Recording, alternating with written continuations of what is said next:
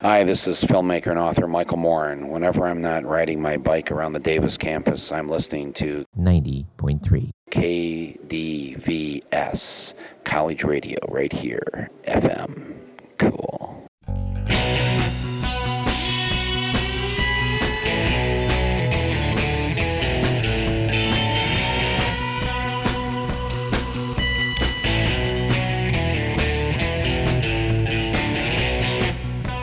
This is Radio Parallax, a slightly different perspective from a slightly different view, with topics that include matters in science, technology, history, politics, current events, and whatever we damn well please. And now the host of Radio Parallax, Douglas Everett. Actually, before I hand the show off to the esteemed Dr. Everett, I would like, on behalf of Radio Parallax, to send out a birthday greeting to Anna, who works at the Naked Lounge Tea and Coffee House in Sacramento. Anna, happy birthday wherever you are. Hope you're having a great time.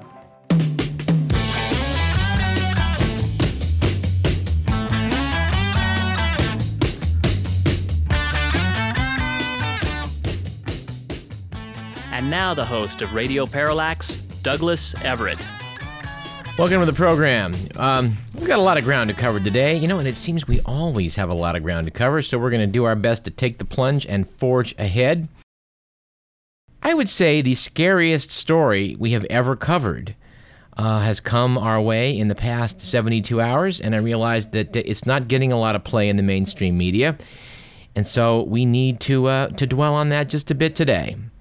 We don't have any major big-name guests for once on today's program, but we're going to be joined by numerous old friends throughout our three segments today, so stay tuned. We'll just come up to them as they arrive. And we also have a couple apologies to make. We think if we get something wrong or say something maybe we shouldn't, we should take responsibility for it. So on two counts, we're going to apologize, to Paula Jones. Yes, the Paula Jones from Arkansas. Because Paula Jones has come forward and said some very surprising things on ABC News. We're going to play a clip for that for you in a few minutes. We're also going to apologize to anyone who, on the basis of our recommendation the past week, went out and actually saw the movie Anchorman. We love Darcy Donovan, who was very pleasant on our program last week. She's a very sweet gal, and she is lovely on the screen. Unfortunately, she's on the screen for far too short a period of time in this movie, and although Fred Willard does give a few genuine laughs, let's just say I'm less enthusiastic about it than one of the stars.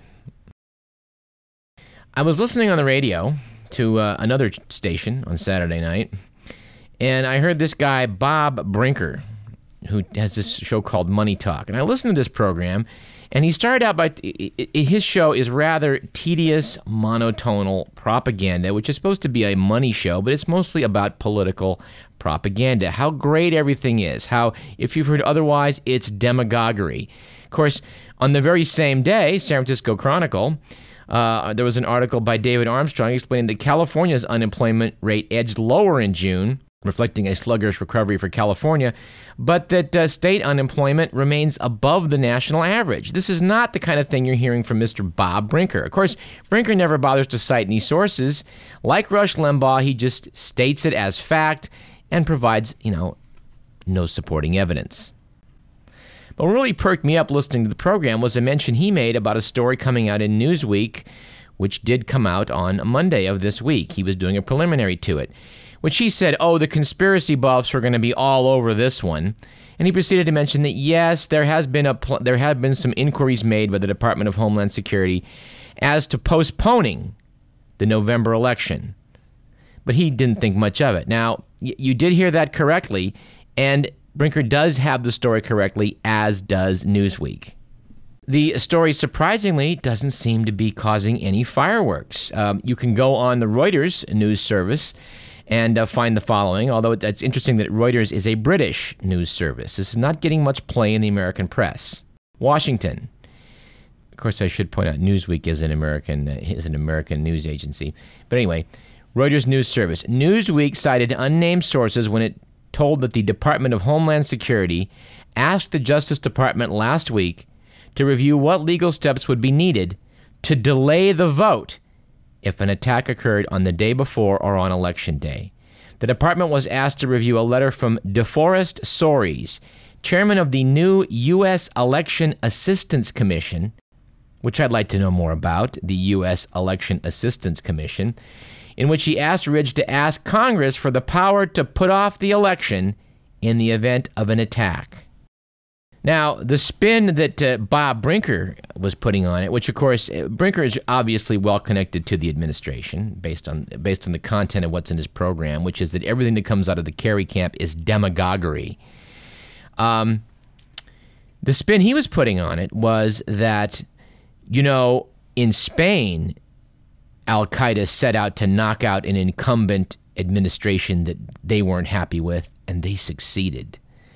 The spin here is that Al-Qaeda might attack the United States in effort to knock George Bush out of the White House. In other words, trying to put Osama bin Laden in bed with the Democrats and John Kerry.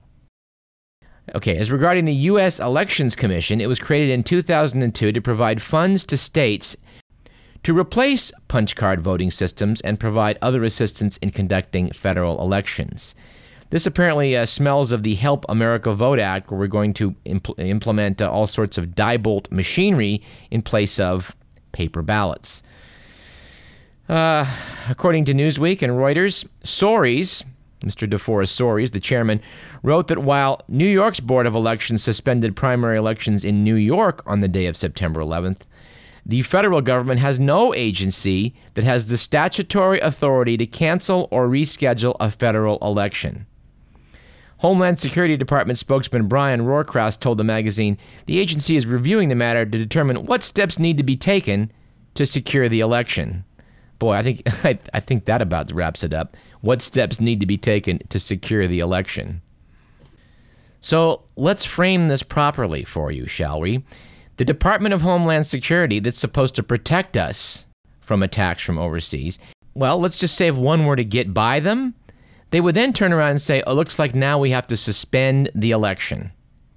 Of course, the obvious implication is, what if they were to let one go by deliberately with the greater purpose of, well, a coup d'etat in America? There's no other way to put it.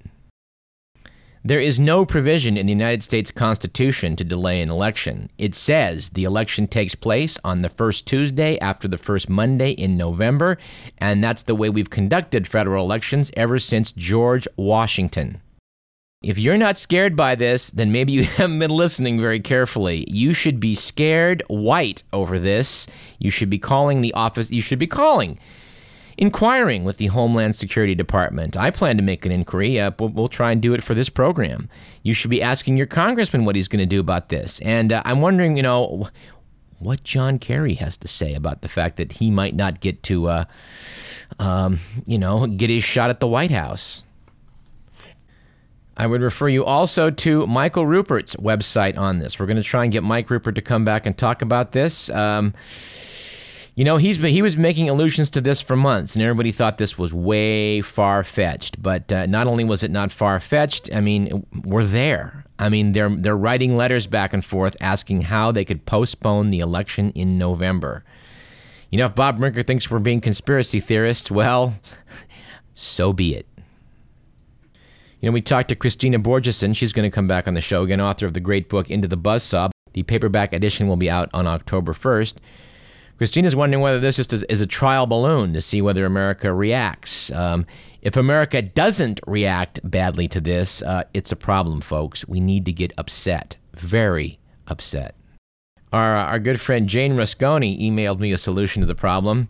She said, how about we hold the 2004 elections a few days early, sort of like the handover of Iraq, and then Bush hands back America ahead of schedule.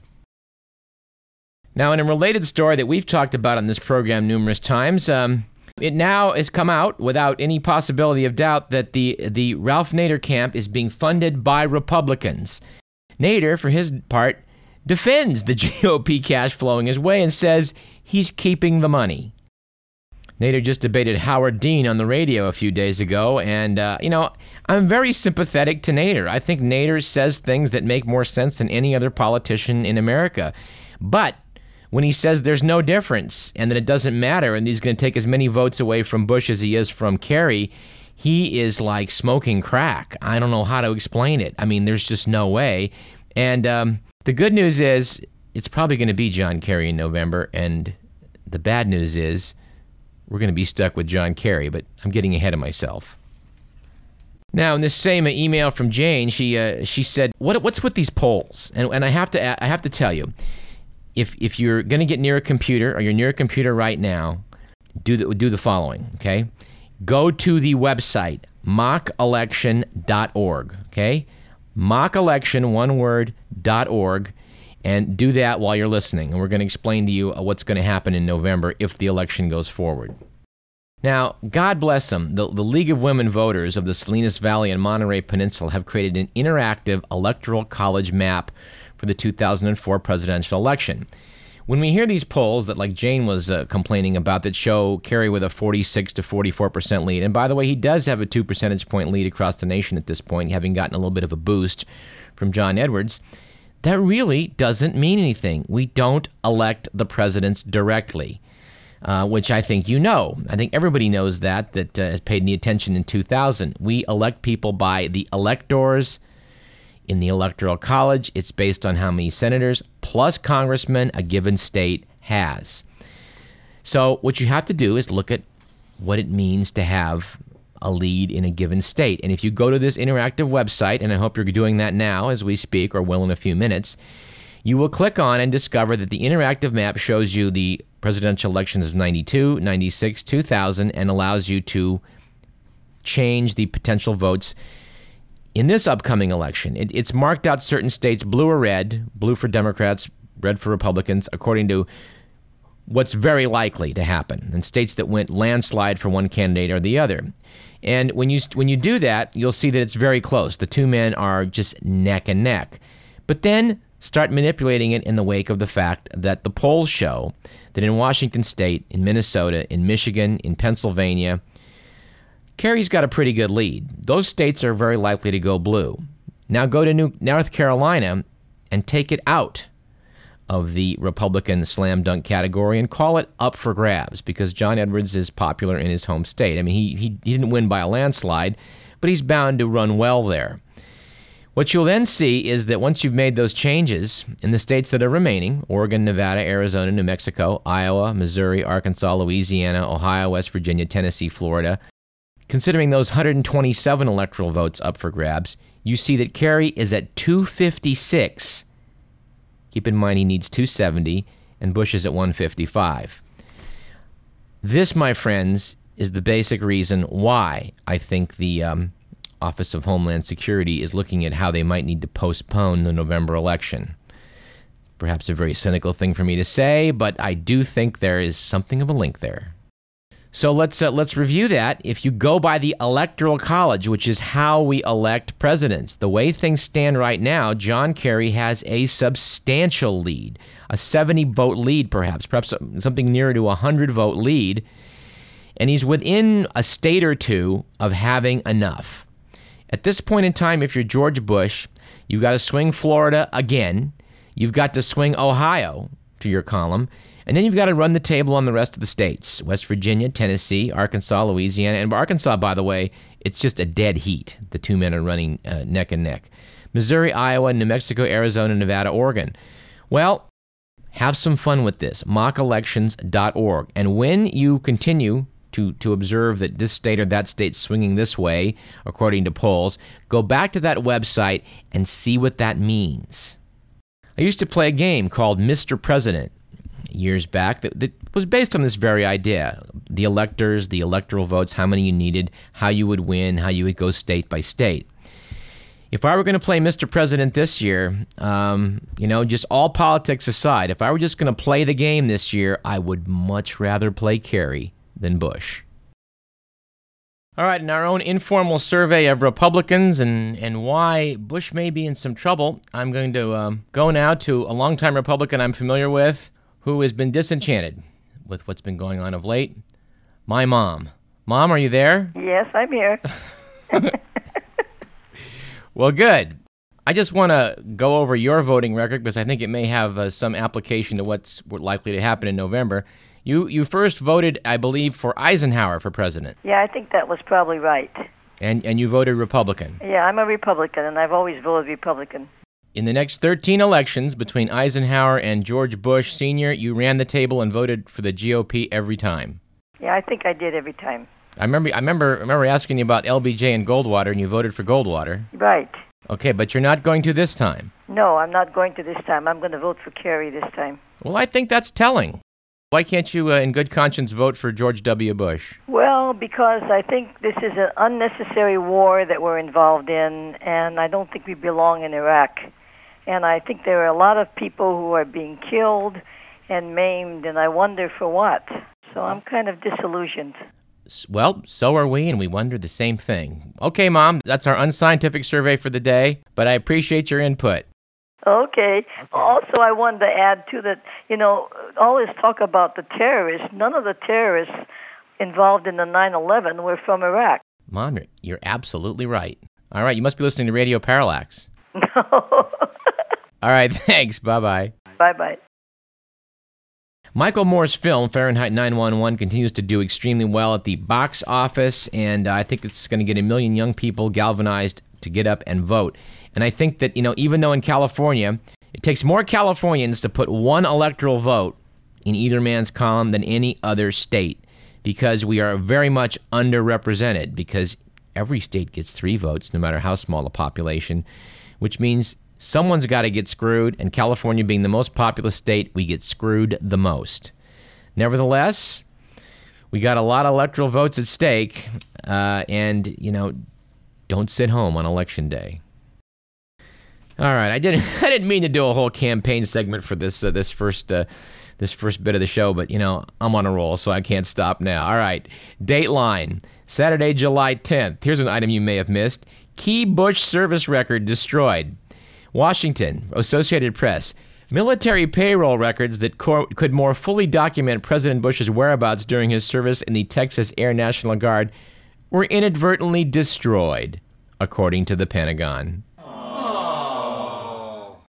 In a letter responding to a Freedom of Information request by the Associated Press, the Defense Department said microfilm containing the pertinent National Guard payroll records was damaged and could not be salvaged. That's such a darn shame, because I'm sure they would have exonerated the president in his claims that he didn't forsake his National Guard duty. Can we be sure, Governor Ridge, that al-Qaeda operatives did not get into the Pentagon's microfilm? It's an open question. All right, another story. This is off of MSNBC on Monday. Again, this is an AP story. Boise, Idaho. The Bush administration proposed a new plan Monday to open up national forests to more logging, confirming a draft plan that was published 2 weeks ago. Under the plan, which Agriculture Secretary Ann Veneman announced at the Idaho Capitol, governors would have to permission the federal government to block road building needed for logging in remote areas of national forests. All right, we've talked about this story before. We'll come back to it. I once got a ticket for riding a motorcycle on a road, a logging road, up by Yosemite, because the reasoning was if I damaged the logging road, they wouldn't be able to get the logging trucks in to cut down all the trees and remove them. All right, and the Reuters News Service, July 8th, notes again the Bush administration is still packing scientific advisory panels with ideologues and imposing strict controls on researchers who want to share ideas with colleagues in other countries, a group of scientists charge. The Union of Concerned Scientists said once again they're not giving up, God bless them, that the administration policies could take years to undo. Ron Reagan, the ex-president's son, is going to speak before the Democratic Convention on an issue near and dear to him, stem cell research, which has been corked up by the Bush-Cheney administration. It's felt by many that this research may have applications in Alzheimer's disease, which ex-President Reagan did suffer from, and many, many other applications, which are, of course, going to go overseas. The research won't stop. It just won't be done in America because of the wishes of the anti-abortion crowd. All right, here's one I've sat on since May. the Bush administration's also decided that we have way too many grizzly bears in the lower 48 states. In fact, their numbers are somewhere between 1,200 and 1,400. So they propose taking them off the protected list where they've been listed as threatened since 1975. The National Resources Defense Council is raising objections to this. They're a good group. We're going to get them on the show in the future. And if you notice the Senate report, which came out to much hoopla on Monday, saying that the CIA is to be cited for, quote, a series of failures, unquote. We've had senators coming forward saying we would have never voted the way we did to go to war in Iraq if we hadn't been given bad data. Well, in answer to trying to pin this on the CIA, please go to www.truthuncovered.com and take a look at Uncovered, the whole truth about the Iraq War. The film done by Robert Greenwald, which contains, among other people, Ambassador Joseph Wilson, who's been on this show. Of course, Robert Greenwald talked to us several months ago. And this is basically, it seems to have about half the CIA on this particular video coming forward to say, let's clear this up. Here's what we said. The administration didn't want to hear it. Okay, go review that video and then see how well these claims that the CIA is to blame for what the administration did in Iraq. It just won't wash. And by the way, this video came out last year. This is not some last-minute campaign-oriented spin. All right, we're out of time on the first segment, so let's play that clip we promised at the top of the hour. Paula Jones talking about the fact that there was a vast right-wing conspiracy out to get Bill Clinton. Well, it turns out we can't actually put our hands on the MP3, but let me just read what was on ABC News site. Hillary Rodham Clinton famously blamed the scandals of her husband's presidency on a vast right-wing conspiracy. Paula Jones told ABC News' primetime Cynthia McFadden, "I agree that I was a small little entity in this vast, big, whatever you want to call it, that got erected. It started with me, and they did use me for their own agendas." Well, that's it. Paula was just a bit of a pawn. She also was a pawn that came away with $800,000 for the deal for her pains. But, she's telling the truth. So for all of our efforts, we mentioned Paula on the program earlier, well, we feel we just may owe her a bit of an apology. You're listening to KDVS 90.3 FM, Davis, Sacramento. I'm Douglas Everett, and this is Radio Parallax. There's more to come in our second and third segments, so don't go away.